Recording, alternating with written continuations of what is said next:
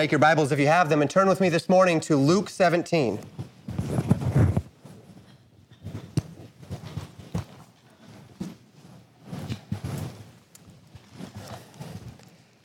We are still in Genesis, technically speaking. Last time we were together in Genesis 19, we considered the circumstances surrounding his unmarried daughters and his wife fleeing the city of Sodom prior to the Lord raining down upon it fire and brimstone. They entered into the city of Zoar, and then they watched as fire consumed the cities and the plains. And it was there that we read in Genesis 19, verse 26, but his wife looked back from behind him, and she became a pillar of salt. Lot's wife, the Bible says, looked back, a thing which the angels explicitly told them not to do, and in doing so, she was turned into a pillar of salt. And why salt? Because this was one of the distinctives of the region and one of the distinctives of God's judgment. So she, in turning into a pillar of salt, was certainly destroyed in the judgment of Sodom and Gomorrah, though she was not in Sodom and Gomorrah, but also she was subsumed into the same substance as the judged region for which she lamented and she desired. She looked back upon this region that is sodium-rich, that is salt-rich, and as she longed for that region, she was actually subsumed into the character of the region. Though she had been pulled out of that region, as she longed for it, she was subsumed back into its character and thus subsumed into its judgment. And it was this woman's response and subsequent judgment that we think about in our time together today, but significantly more broadly. We are going to Luke 17 because of this statement that we saw, remember Lot's wife. And it is our Savior who said those words. And as we read about Lot's wife, and as we read about those things, far be it from us to not go to our Savior's teachings and consider what he had to say about Lot's wife in his own day. So though we are still in our Genesis series, we find our way today to Luke 17, where we consider Jesus' teaching that compelled him to say those words, remember Lot's wife. So our focus today is going to center around Luke 17, where the account of Lot, and particularly of Lot's wife, comes directly into view. And that in relation to Jesus' teachings about the last days. To this end, we are very context dependent. Context is important. Jesus' teaching on that passage is very important. I am going to talk about some end times things today. And in doing so, I'm going to take some things for granted. I'm not going to be able to, in one singular message, substantiate every claim that I'm going to make about what we believe about the end times. There's simply not enough time for that. I did... leading up to my Revelation series, I think I did 8 messages of introduction before I even started in Revelation chapter 1, verse 1, just to get us to the point where we understood why it is we believe what we believe as a church, our interpretive method, and the way that that interpretive method directs us to a certain manner of thinking as it relates to end times events. I don't have 8 messages this morning to be able to lay all that out for you. I don't have 8 hours to lay that all out for you. But what I do have is recordings of those 8 hours of teaching. So if you need a little bit more on this, it's the first 8 messages in the Revelation series on YouTube, on Sermon Audio, and you can go back and listen to those messages and get a little bit more of a foundation as to why it is we believe what we believe and where our interpretive method, what is our interpretive method, how does that lend itself to our interpretations of Scripture as it relates to the various elements of the last days. So context, as I said, is very important to Jesus' teaching in this passage of Luke 17. To that end, we're going to back up a little bit in that passage. I begin in verse 20 of Luke 17, where the Bible says this, and when he was demanded of the Pharisees, when the kingdom of God should come, he answered them and said, the kingdom of God cometh not with observation, neither shall they say, lo here or lo there, for behold, the kingdom of God is within you. So we begin our context with the Pharisees demanding, that word speaking of an authoritative questioning. This is that same word when we talked about women in the church, and it says, I suffer not a woman to speak in the church. If she have a question, let her ask her husband at home.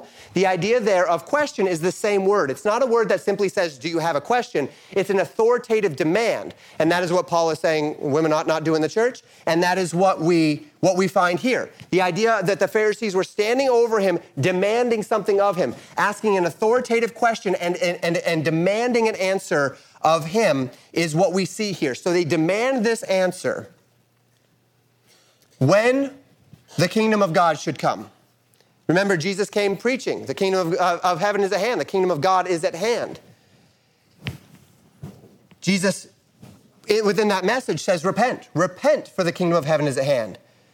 But then here's the weird thing. Jesus comes with this message. The kingdom of heaven is at hand. Repent, for the kingdom of heaven is at hand. But then he doesn't come with a political message. He does not come raising armies and seeking national loyalties. Instead, he comes and he's focusing on the idea of repentance. The kingdom of God is at hand, therefore repent. Repent is the part he's focused on, not the kingdom of God. So they say, well, when is the kingdom of God coming? Jesus' message was one of obedience, one of repentance. And to this end, Jesus gives them the answer which underlies their demand. He gives them the answer which is in line with the thing that they are demanding of him. He says, the kingdom of God cometh not with observation, neither shall they say, lo here or lo there, for behold, the kingdom of God is within you. Now, the word here translated observation is used only here in our New Testament. We call that in our theological world a hapax legomenon. It's the only time within our Greek New Testament that we find this word used. But it is well translated if you go back to classical Greek and such. It is well translated as observation, that which one can see with their eyes, that which one can experience with their senses. Neither, Jesus says, shall they say, lo here or lo there, but rather, he says in contrast to seeing it happen physically and somebody saying, the kingdom is over here. No, the kingdom is over there. In contrast to that, he says, the kingdom of God is within you. So Jesus tells the Pharisees that what he is doing, and put your thinking hats on this morning, because this is not a not thinking message. This is a thinking message today. Jesus says, he tells the Pharisees that what he is there doing is not about bringing a physical kingdom, but rather about calling men to enthrone God in their hearts. In other words, he says, the point of me being here today is not the kingdom of heaven is at hand per se, but repent. That's the focus for today. That's the first thing that you have, that is what you have to pass through. If you want to get to the kingdom of heaven is at hand, you have to pass through repent. Submit to the word of God and through it be ruled by God in your heart. So he says to the Pharisees, the thing that I'm calling you unto is not observation, lo here, lo there. It's not the physical kingdom. It's the kingdom of God within you. It is for you to enthrone God in your heart. The words of the prophecies of old, to allow God to circumcise their hearts, to take away their stony hearts and to give them a heart of flesh. Jesus says this is the priority for today, Pharisees. And in this way, Jesus made clear to these Pharisees that their obligation regarding his teaching and his pronouncements was to, in no uncertain terms, humble themselves before God, submit themselves to his words, and walk in faith and in obedience to him. Having then answered that question, okay, so Jesus was asked a question, when is the kingdom of God coming? Jesus answers their question. It's not with observation. It's not here. It's not there. The kingdom of God is within you. He answered that to the Pharisees. He answered their question within the context that they could receive it because of where they were in their belief process or lack thereof.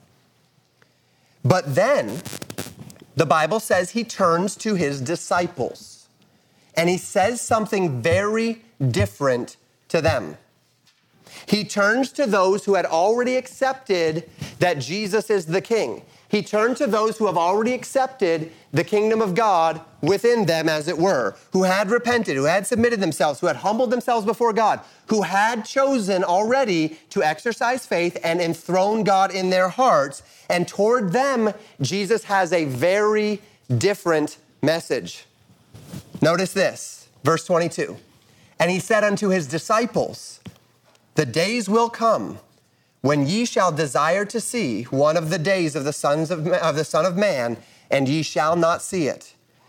And they shall say to you, see here or see there, go not after them nor follow them. For as the lightning that lighteth out of one part of under heaven shineth unto the other part under heaven, so shall also the Son of Man be in his day. But first must he suffer many things and be rejected of this generation. Notice the strong contextual shift that happened here between verses 20 and 21, where Jesus was speaking to the Pharisees, and then verses 22 to 25, where Jesus changes his perspective and he begins talking to his disciples. When Jesus was speaking to the Pharisees who had rejected the message of repentance, both out of the mouth of John the Baptist and out of his own mouth as Messiah, he remained single-minded and focused upon the message of repentance as related to the kingdom, that you must be born again, that God desires to enthrone himself upon your heart, that you must repent and submit to God's message, that you cannot have the kingdom unless you first enthrone him in your heart. That is the singular and first message. He has nothing more to say to the Pharisees than that. But then when Jesus turns to his disciples, when Jesus turns to those who had already submitted themselves to that kingdom, to the message of the kingdom, they are in line. He has a very different message for them. Those who, once Jesus will depart and subsequently sends the Comforter who he promised to send to indwell them and to enliven them, that's the Spirit of God. Once they are there living in the power of the kingdom, because the kingdom of God is in fact within them, to these men, Jesus says something very different. Jesus then speaks of a day yet future, of a day that has not come yet, of a day when Messiah would stand in a very different disposition to the day that he's standing on that day. Jesus says that the days would come when they would desire to see the days of the Son of Man, when they would desire to see Jesus and he would not be with them. Jesus is speaking here of his departure through death, and then the subsequent years of toil, of labor, of persecution, and of difficulty that would lie before them after his ascension into heaven. And in those days, there would be those who would seek to divert attention away from the faithful, away from the Christians, turn the Christians' eyes, away from Christ's person and Christ's work, saying, look here or look there. And Jesus says, don't go after them in that day. Don't go after those false Christs in that day. Don't go after the false kingdom in that day. And in this, you notice both parallels and distinctions between what Jesus said to the Pharisees and what he said to his disciples. Notice the similarities between those two verses. Jesus said to the Pharisees that the kingdom of God does not come with observation. You can't say it's here, you can't say it's there, because it's within you. And there's people that'll key in on that and say, see, the kingdom is not, there's no physical kingdom, there's no literal kingdom. Well, read past verse 21. Right, 20 and 21, yeah, because Jesus is speaking to unbelievers who cannot, they have no business receiving anything else, just like Jesus spoke in the parables, specifically so that those who would not believe would not understand, and those who would believe would understand. Jesus spoke to the Pharisees what the Pharisees could receive, which is they need to receive the kingdom within them. But then to his disciples, he says something different. He speaks to those who have the kingdom of God within them by faith, and he says to them that people will say to them in the days of Jesus' absence, he's here, he's there, the kingdom's here, the kingdom's there. Speaking of the Savior itself, speaking of his kingdom, and this reflects Jesus' warning in Matthew 24, verse 23. If any man shall say unto you, lo, here is Christ, or there, believe it not. So we see these parallel ideas, but very different contexts. And the reason we know this is because Jesus speaks to his disciples. And as he does so, he speaks of a yet future kingdom. Those who have already received the kingdom in their hearts immediately begin longing for the return of their king. Those of you who are born again, living in this world, you know that feeling well, don't you? You have received the kingdom of God in your heart. Jesus Christ rules and reigns in your heart. You have enthroned him in your heart. And the immediate thing that starts to happen in the heart of one who has enthroned Christ in their heart is you begin longing for the return of your king. You begin longing for his presence. You begin longing for his kingdom because you are living as an ambassador. You are in a kingdom of this world representing a kingdom that you are not in. Representing a kingdom that you live for, but that is not your present state. And you long for that kingdom, for the initiation of that physical kingdom, which the prophets of both Old Testament and New Testament have proclaimed is indeed coming. And Jesus' statement to the Pharisees in verses 20 and 21 in no way implies that a physical kingdom is not coming. And we see that in those subsequent verses. Jesus is very much promising a kingdom that is observable, a kingdom that will come upon this earth. But he wasn't about to give that answer to the Pharisees. First, because it would have put the cart before the horse, elevating the coming kingdom on earth while obscuring the necessary first step to become a part of that kingdom, namely belief. You must be born again. To elevate the kingdom part before the repentance part is to put the cart before the horse, and it is to obscure his message. Jesus wasn't going to do that before the Pharisees. Second, it would have confirmed to the Pharisees their misunderstanding and rejection of that call to repentance. It would have confirmed to them, I don't need to repent, I'm ready for that kingdom. Why hasn't it come yet? Jesus says, because you haven't positioned yourself to receive it. Because he can't bring it until there's repentance. There was no reason for Jesus to talk about the coming earthly kingdom to the Pharisees, as long as they were unwilling to receive the spiritual truths of repentance and enthrone him in their hearts. In much the same way that there's no reason for me to get into a discussion with an unbeliever about the doctrine of Christian sanctification. I can spend a whole heap of time talking to an unbeliever about what the Bible says about all sorts of theological issues, but it's not going to matter because the Holy Spirit of God has not illuminated their hearts. They cannot understand spiritual things because they are spiritually discerned, and they are not spiritual because they do not have the Spirit of God. So what do I do with the unbeliever? I stay on the gospel. I bring everything back to the gospel. If they want to know a question about some contradiction in the Bible or supposed contradiction in the Bible, I explain to them why it's not a contradiction, and then I bring it back to the gospel, because that's the only thing that is really going to matter until they accept that gospel. Then the Spirit of God is indwelling them. Then we can talk about all the other stuff that needs the Spirit of God's illumination to understand as it relates to the spiritual things of the Word of God. Now, the same could not be said about the disciples, however, could it? These men had submitted themselves to the truths of God's Word.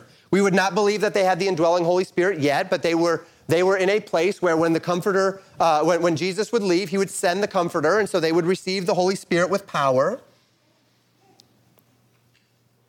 And so Jesus speaks to them, and as he does so, he anticipates first his departure, telling them that there would be hard days ahead, days when they would long to see the kingdom, but it would not yet be present, and that there would be false Christs that would abound in those days, saying, lo here, lo there. Jesus said to the Pharisees, the kingdom of God doesn't come with observation. It doesn't come with lo here, lo there. It's within you. But then to his disciples, he said, the kingdom of God is coming, and people will say in those days, when I'm absent and you're awaiting my return, lo here, lo there. Look for Christ here, look for Christ there. Christ is in this movement. Christ is in this religious system. Christ is in this idea, this ideology. And Jesus says, don't follow them. Don't go after them. They're exhorted not to believe those false Christs, because unlike the kingdom of God that Jesus brought through submission and belief, which would be without observation, which would be within them, the kingdom of God that Jesus would bring upon his return would come with unmistakable observation. It will be when Jesus returns, you're going to know it. I'm going to know it.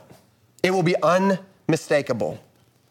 He says, as lightning strikes in the sky, and it comes instantaneously, and it comes dramatically, and it strikes in a singular part of the heavens. But even though it only strikes, you've seen this before, right? One single bolt of lightning, it strikes in a single part of the heavens, but it lights everything. Everything is touched by the light of that bolt of lightning. Immediate strike. I can see the whole world, right? Everything is lit up. Jesus says that's the coming of the Son of Man. It will most certainly come with observation when he comes on this earth. In the day of his return, he will light the world. It will be dramatic, unmistakable, and definitive. But notice that the statement of timing, that the kingdom is not yet, that the kingdom is still future, is still very much what he's saying here. It's a future thing. The kingdom of heaven is within you. That's today. The kingdom of heaven that's coming, that's coming. On the day that Jesus spoke, he called men to prepare for that kingdom by receiving the kingdom of God within them. To prepare for the kingdom defined by absolute observation, by receiving the kingdom that comes without observation. Because some things must happen before the observable kingdom will come, don't they? First, Jesus said he must suffer many things, be rejected of this generation of men. Jesus speaking there of the cross. Second, as we read in verse 22, then the disciples must be without their Savior for a time, without their King for a time, where they desire to see the days of the Son of Man, but they do not get to see the days of the Son of Man. The kingdom of God reigns in their hearts. They live according to those kingdom principles. They align themselves with the teachings of their king, but they neither have their king's physical presence, nor do they yet rest in a physical kingdom. Third, then, as we read in verse 23, there must be a strong push toward apostasy defined by false Christ. This is a timetable, right?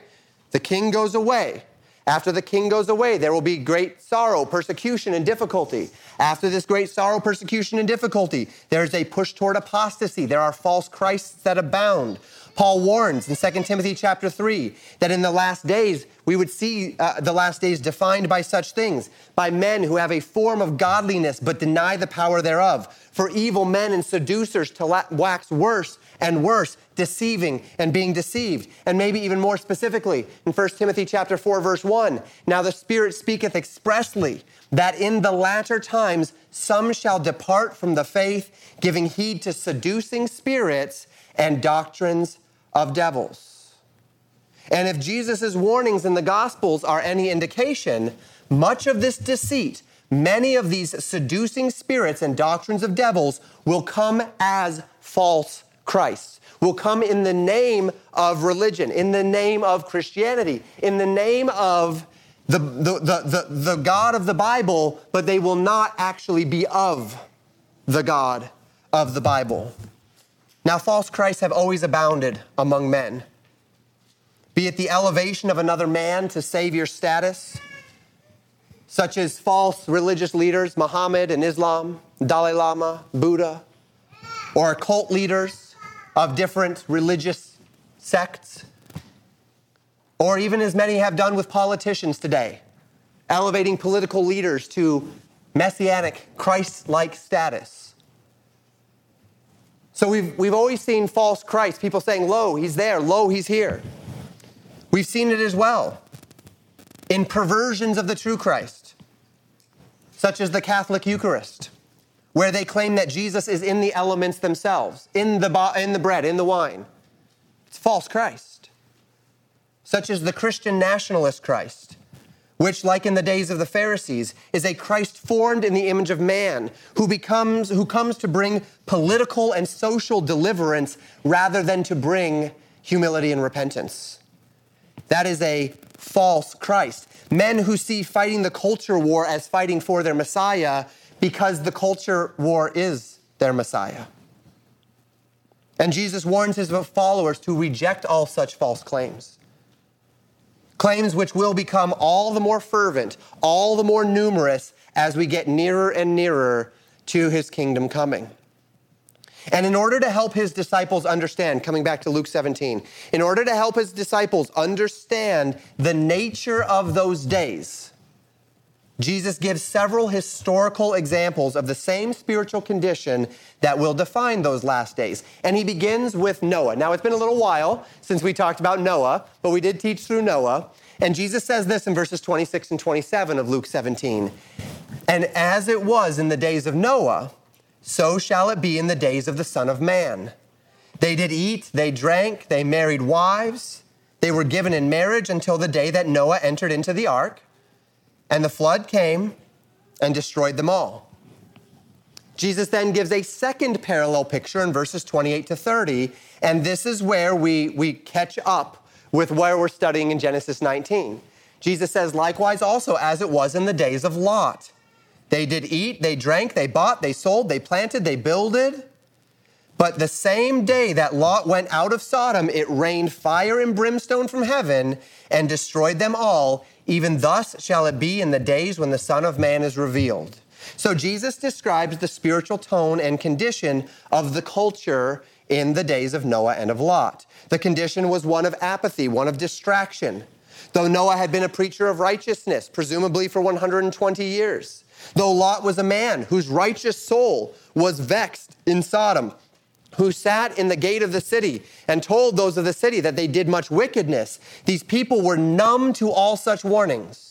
They were so comfortable. They were busy doing what they were doing. They were happily living their lives, and they were not interested in the things of God. They were not interested in the warnings. They were not interested in the judgments. They were not interested in the fact that what they were doing was wicked. They had no care over that.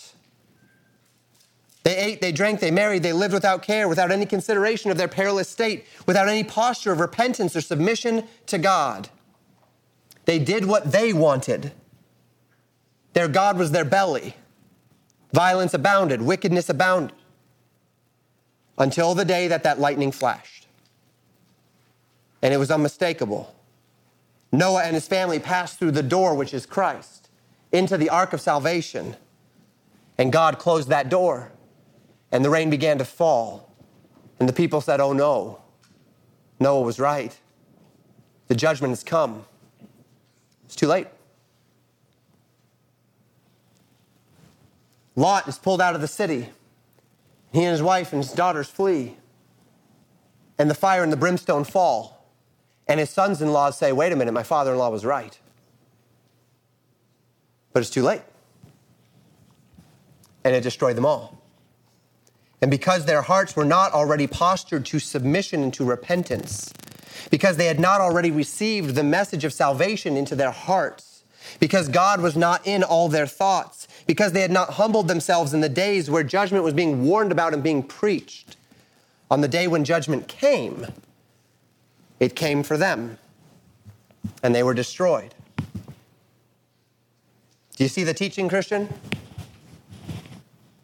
Jesus says in verse 30, even thus shall it be in the day when the Son of Man is revealed. This is the kingdom that comes with observation.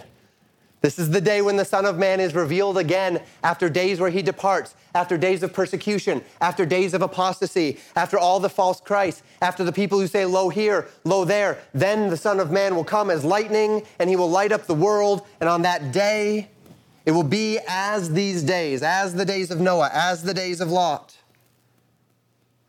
Jesus was not denying before the Pharisees that there was yet any earthly physical kingdom coming. That was simply not a message that was relevant to the Pharisees at that time. Until they received the kingdom of God within them, the kingdom of God on this earth was nothing to them but judgment. So Jesus was not going to focus on when the kingdom was coming, except that it was coming. Instead, he needed to focus with them on whether or not they will repent, because that is what aligns us to be ready for that kingdom to come. Because on the day when that physical kingdom comes, Christian, and the Son of Man is revealed, following his suffering, following his rejection, following his departure, just as in the days of Noah, just as in the days of Lot, there will be two different dispositions among people. First, those whose hearts have been humbled and positioned unto repentance, who have already accepted their king, who have already accepted his kingdom, though it has not yet been established by observation, though it has not come with observation, and no one has said, lo here, no one has said, lo there, yet we accept it because it is within us. And for these, the kingdom, when it comes on this earth, when the kingdom comes with observation and with power and with glory, as lightning that strikes from the heavens, it will come with salvation and illuminate the world unto salvation for them. But there's a second group of people. Those whose hearts are not receptive. Those whose hearts have not been humbled. They're going about their business without any regard for the truths of God's word. Whether they're hardened, whether they're apathetic, whether they're lazy, or whether they are faking it. For these, the kingdom of God will come with said power as lightning, but it will come to utterly consume them in judgment. And if the typology across these events is thorough, we know for certain that what Jesus is saying in this day is that the day when the Lord comes will be a day where everybody is just going about their business. Eating, drinking, marrying, giving in marriage, all of that. We know that's what Jesus is saying. If we extend the typology a little bit further, which it may or may not be valid to do. But if we choose to extend it further, then we might expect that, like in the days of Noah, The people will be in utter wickedness, utter apathy, and complete disregard. And as well as in the days of Noah, we might expect that when the Lord's return begins, there will be very little faith left on the earth. But that he will call his own out of the world before that judgment begins. In Noah's day, there were only 8 persons left who got into that boat.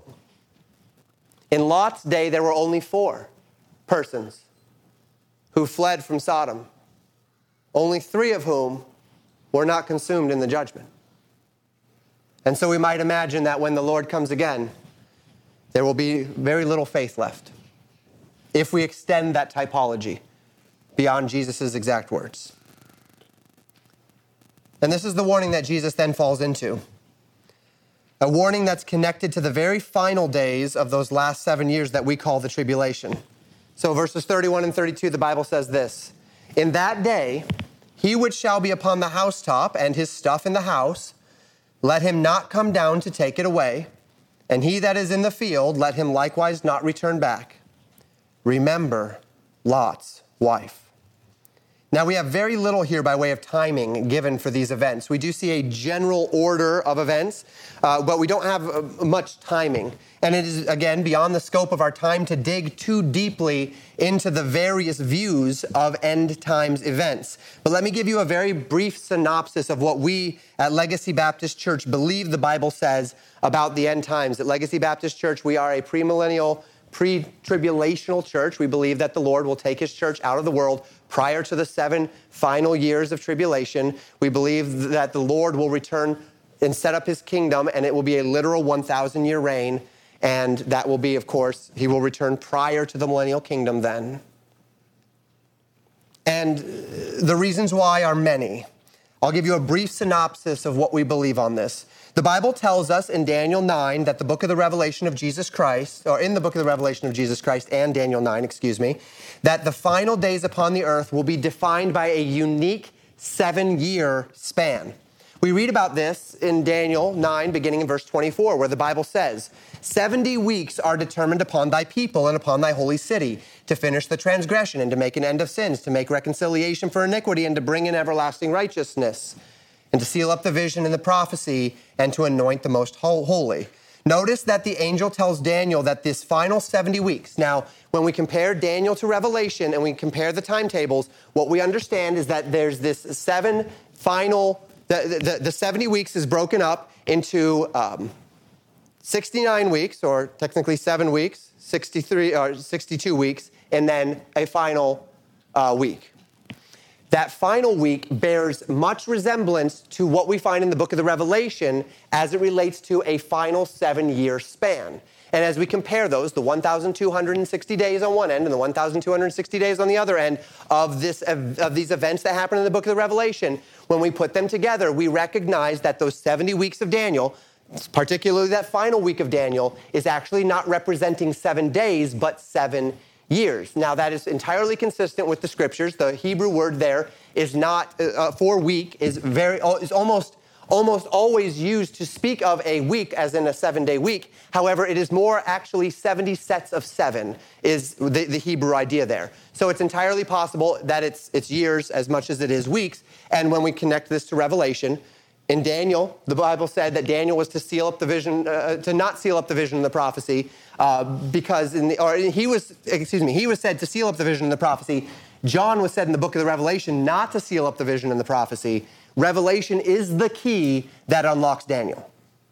So we get Revelation, now we understand what's happening in Daniel. The 70 weeks we believe are 490 years of time. And the Bible says that this 490 years are determined upon the people of Daniel. Who are the people of Daniel? Israel.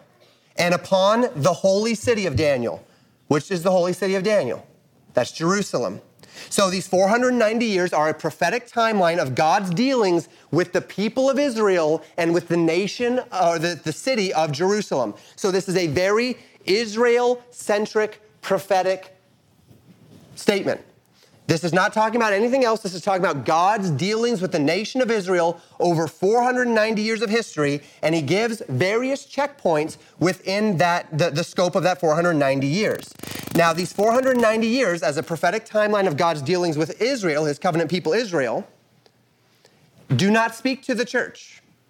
And the 2,000 years that God has been working in the church to this point, which Paul called a mystery, are not in view here. Now, the 7 years which we call the end times are part of this broader 490 years of history that are focused upon God's dealings with the nation of Israel. And that was in order to accomplish 6 particular purposes. Take very careful note of these from Daniel 9:24. The purposes for which God says these prophecies were given of Daniel's people, Israel, and Daniel's city, Jerusalem, are these: to finish transgression, to make an end of sins, to make reconciliation for iniquity, to bring in everlasting righteousness, to seal up the vision and the prophecy, in other words, to finish the prophecies, and to anoint the most holy. And notice how it is that the angel then traces this 70 set of 7, verses 25 to 27.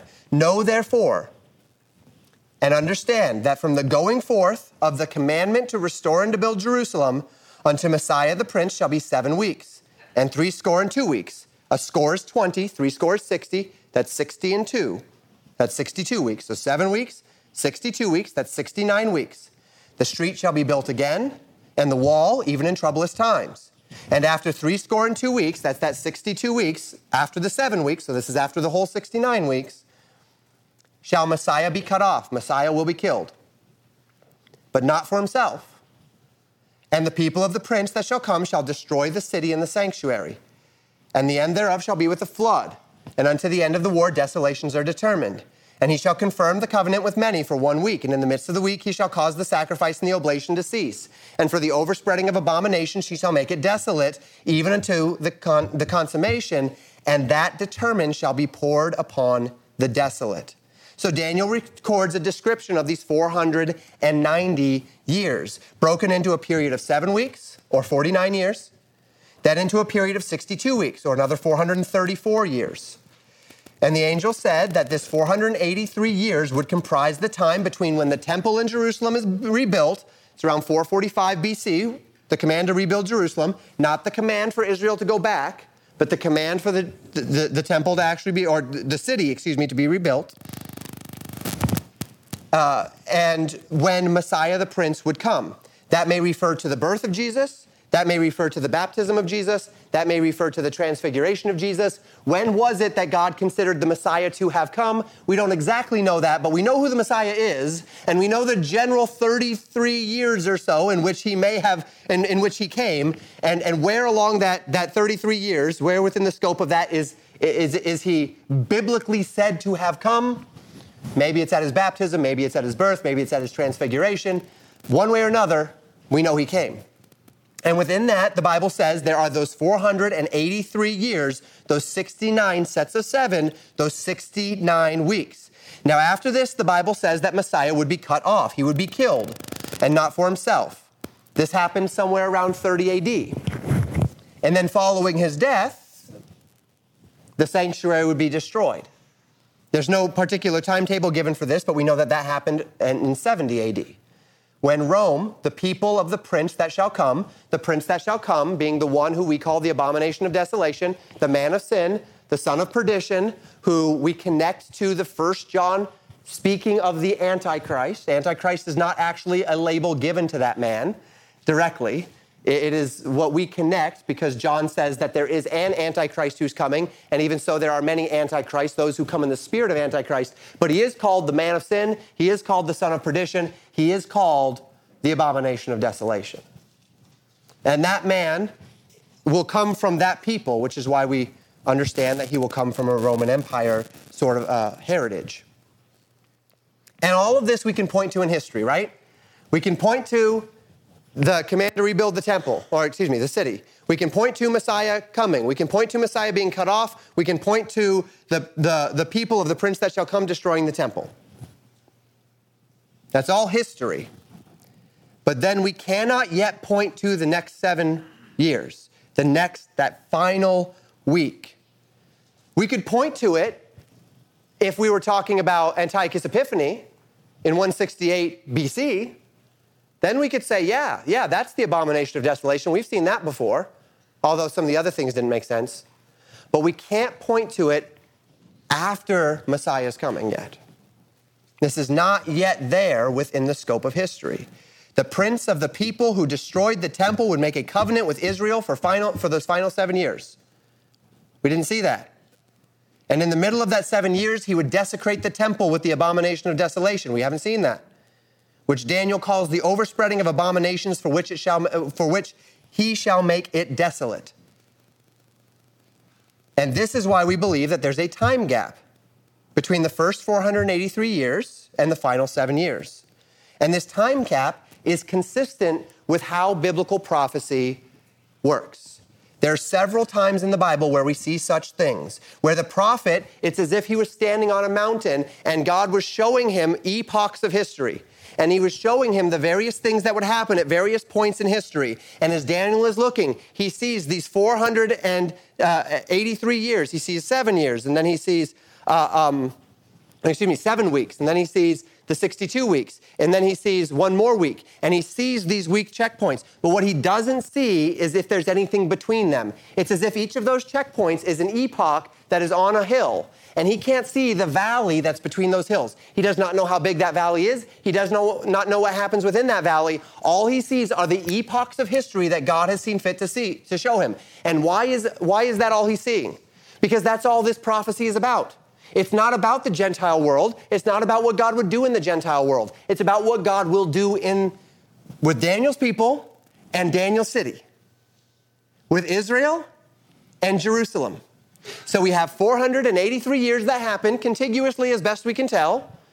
We don't exactly know what it is between the first 7 weeks, that 49 years, and then the next 62 weeks. We don't know why those are broken up directly in history. There's a few theories. But we certainly know that everything has happened to this point that was prophesied. But we haven't seen that last week yet. And to this point, there's been about 2,000 years between the end of the 69th week and the beginning of the 70th week. And that's that valley that Daniel did not see because God saw fit not to tell him. That's why Paul calls the church in the New Testament a mystery, because it's not anticipated directly in Old Testament prophecy. God did not reveal to the prophets of Israel this gap, this time period. And yet that doesn't mean it doesn't exist.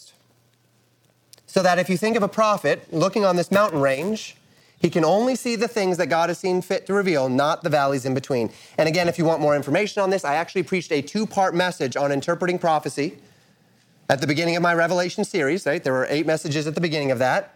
And there's a 2-part series on interpreting prophecy. And of course, that's built on all the other interpretive stuff. So you'll probably want to start at the beginning of that whole 8-part series.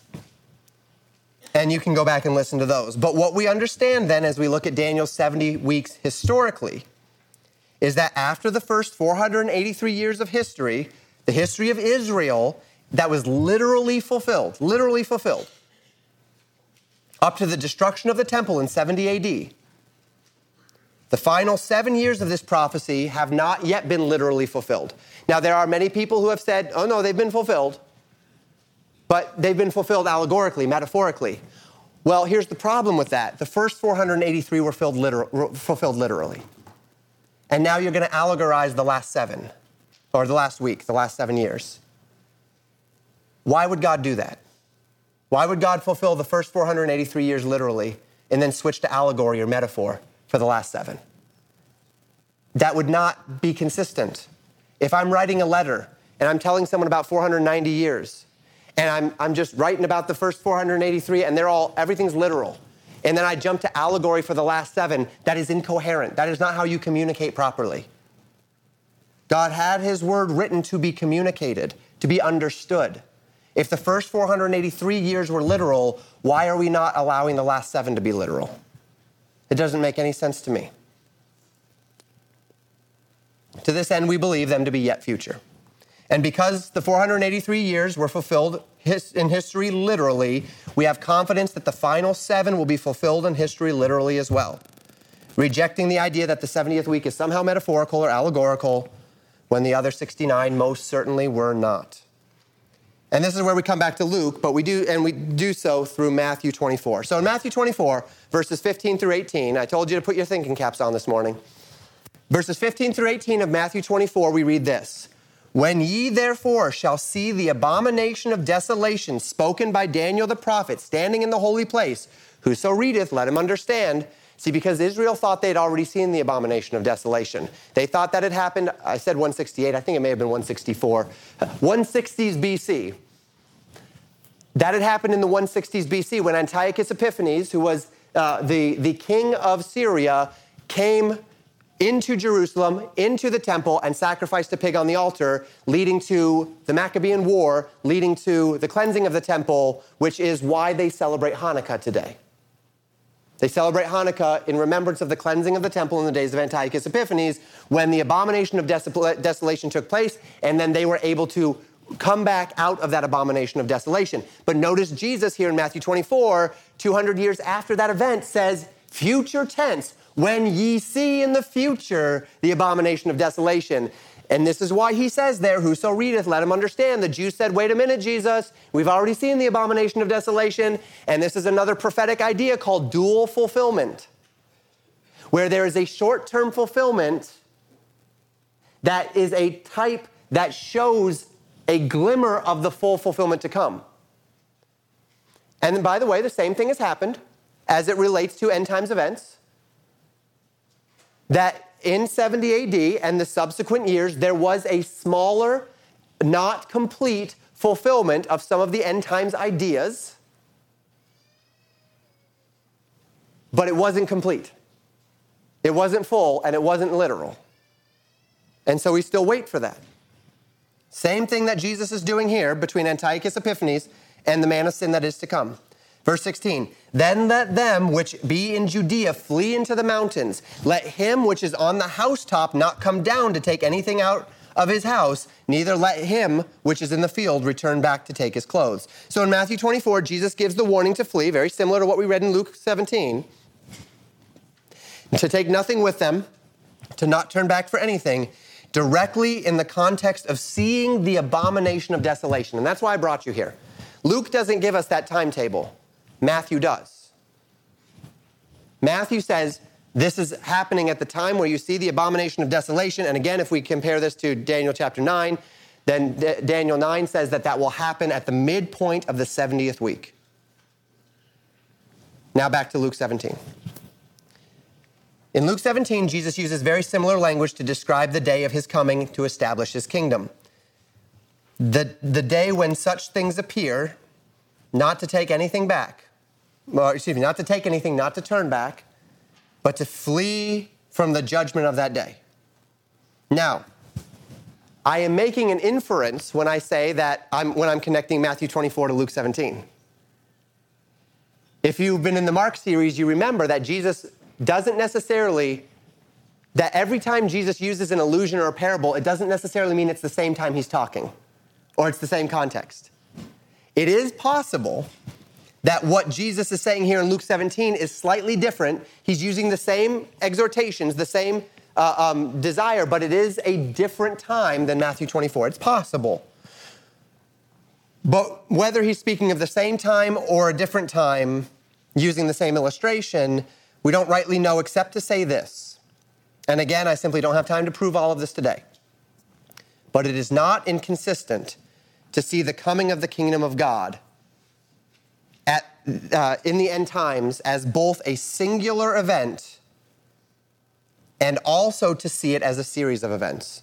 Say, well, Pastor, within your interpretive method, you say that the coming of the Son of Man begins with this rapture 7 years before Jesus' feet touch the Mount of Olives. How is that? But then you say that Christ is coming for his people at his second coming. How is it possible? How is the second coming 2 events? Is it 2 events? Is it 3 events? Is it 5 events? How is that possible? Well, I mean, it's not really that hard to explain, is it? To think about. In the same way we have a church picnic every year, and that's a single event, right? We have a church picnic where we sit down and we enjoy a meal together. but it's also a series of events, isn't it? At our church picnic, we begin with singing, and then I preach, and then we eat, and then we go pull our hamstrings playing Ultimate Frisbee. All of those things happened. And whether I'm on the Ultimate Frisbee field limping around on my bad hammy, or whether I'm filling my gullet full of delicious food, I'm at the church picnic. Now, if I'm eating, I'm more formally at the picnic. If I'm playing Ultimate Frisbee, I'm not really picnicking anymore. I'm abusing my body. But one way or another, when I leave, I said that was a fun picnic.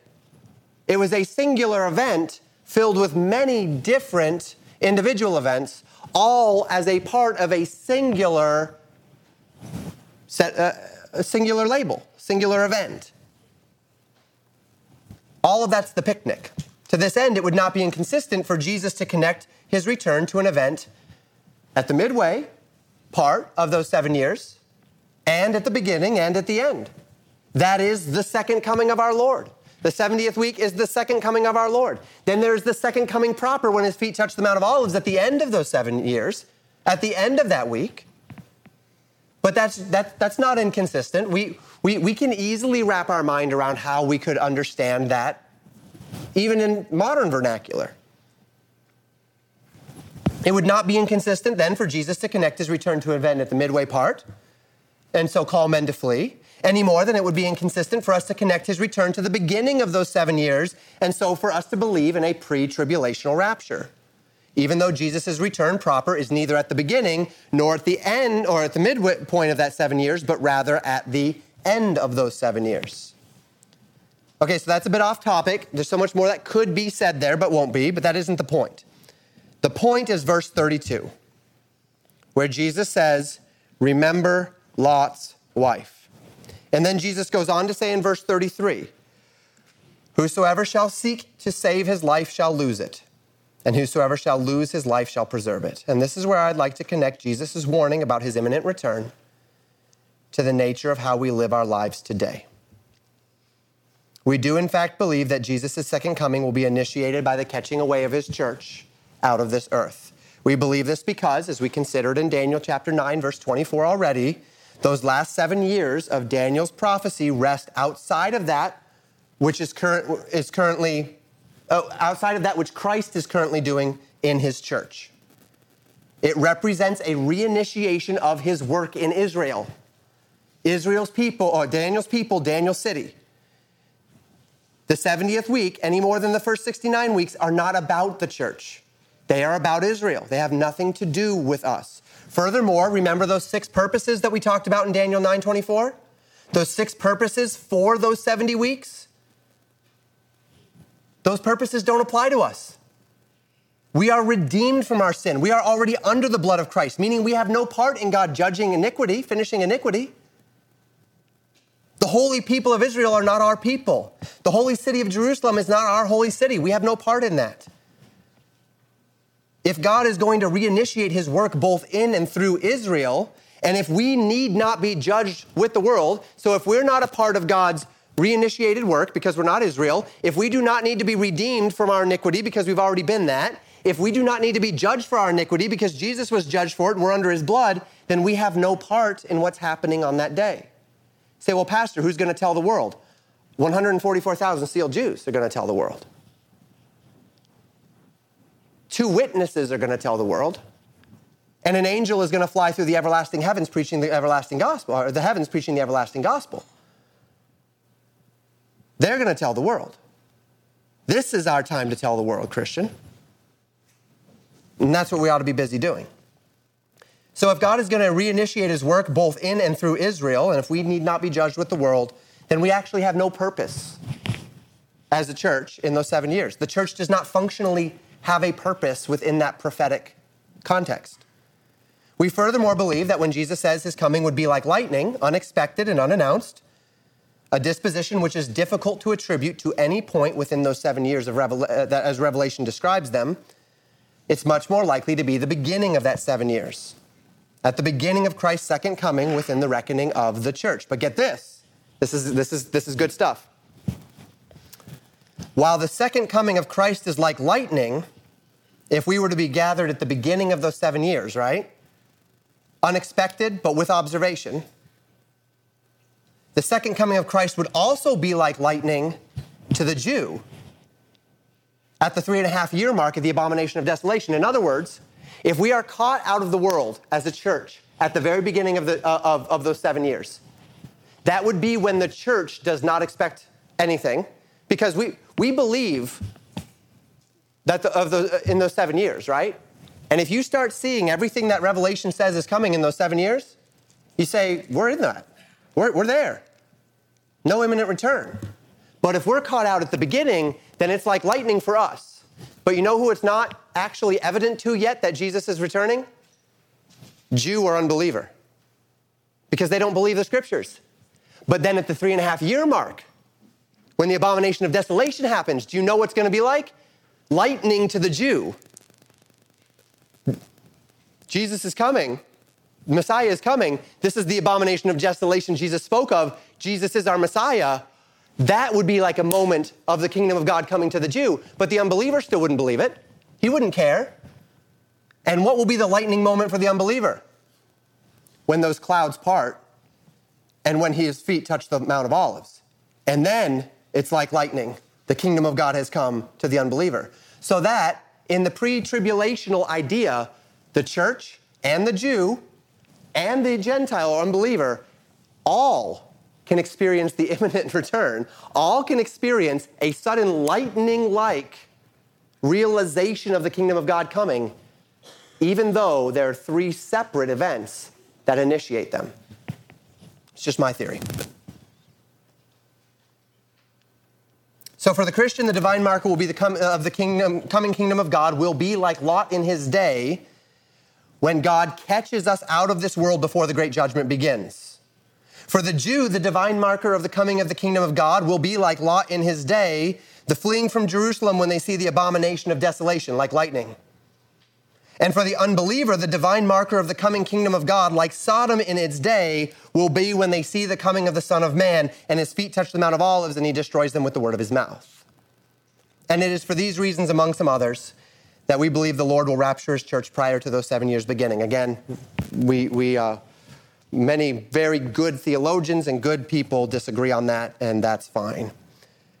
But what this also means is that regardless of whoever is under the sound of my voice, regardless of who you are, be that the professing believer or the unbeliever or the Orthodox Jew, we are all exhorted to remember Lot's wife, to hold this world loosely.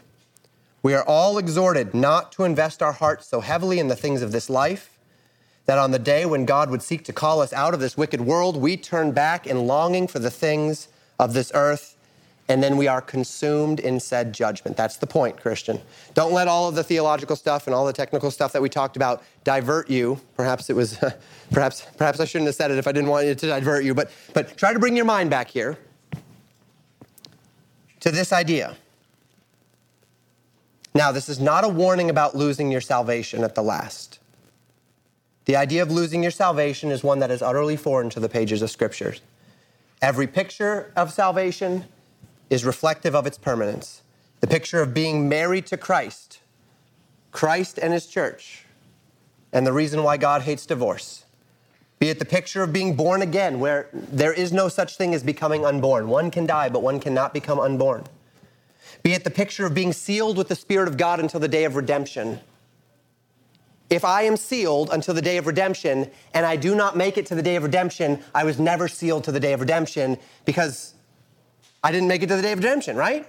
But if the Bible says I am sealed unto the day of redemption, then that seal is there unto the day of redemption. If I become unsealed, then either God's a liar or I was not sealed, ever. So Jesus promised that no man can pluck us out of his Father's hand. This is not warning us. Lot's wife is not a picture of losing your salvation. We do not see in this warning a statement regarding the danger of losing one's salvation, but rather the danger of being a man or a woman who is associated with salvation, who is associated with God and with God's people, but whose heart is not actually with him. Who is who is looking for the kingdom of God, it's the Pharisee, right? It's the person who's asking, when is the kingdom of God coming? But the kingdom of God is not within them. And Jesus says you don't want to be asking that question. And you don't want to be excited about that day because that day is not a day of excitement for you. And even if Jesus were to, on that day, bring the kingdom, they would run out of that judgment with the rest of Israel, but every single one of those Pharisees would have turned back because their heart was not with God. Like Lot's wife, who was called out of the city by virtue of her association with her righteous husband, but who, in the day of judgment, was caught up in that judgment because her heart was rooted in the things of the world that she left behind. It was not rooted in the promises that were ahead. She didn't want to be judged. Few people do. But she also didn't want to give up her love for those things for which they were being judged. And God forbid we would do the same, Christian. God forbid we would be so invested in the things of this world, which is a judged world. This world is judged. It is already judged. It's a condemned world. God forbid that we would be so invested in the things of this condemned world that it would strip from us our love for the world that is to come, that it would cause our hearts to be drawn or gravitating toward the things of this life, the things of this world, rather than the things of the world to come, that it would draw us toward those things which will surely be destroyed, which will surely burn in the fires of everlasting judgment. And so we are called at the last to search our own hearts on this day and know whether or not we can say with confidence that we are not seeking to save our lives. And by that, I don't mean your eternity. By life there, Jesus means the life that you have built, the things that you can see and taste and touch and feel.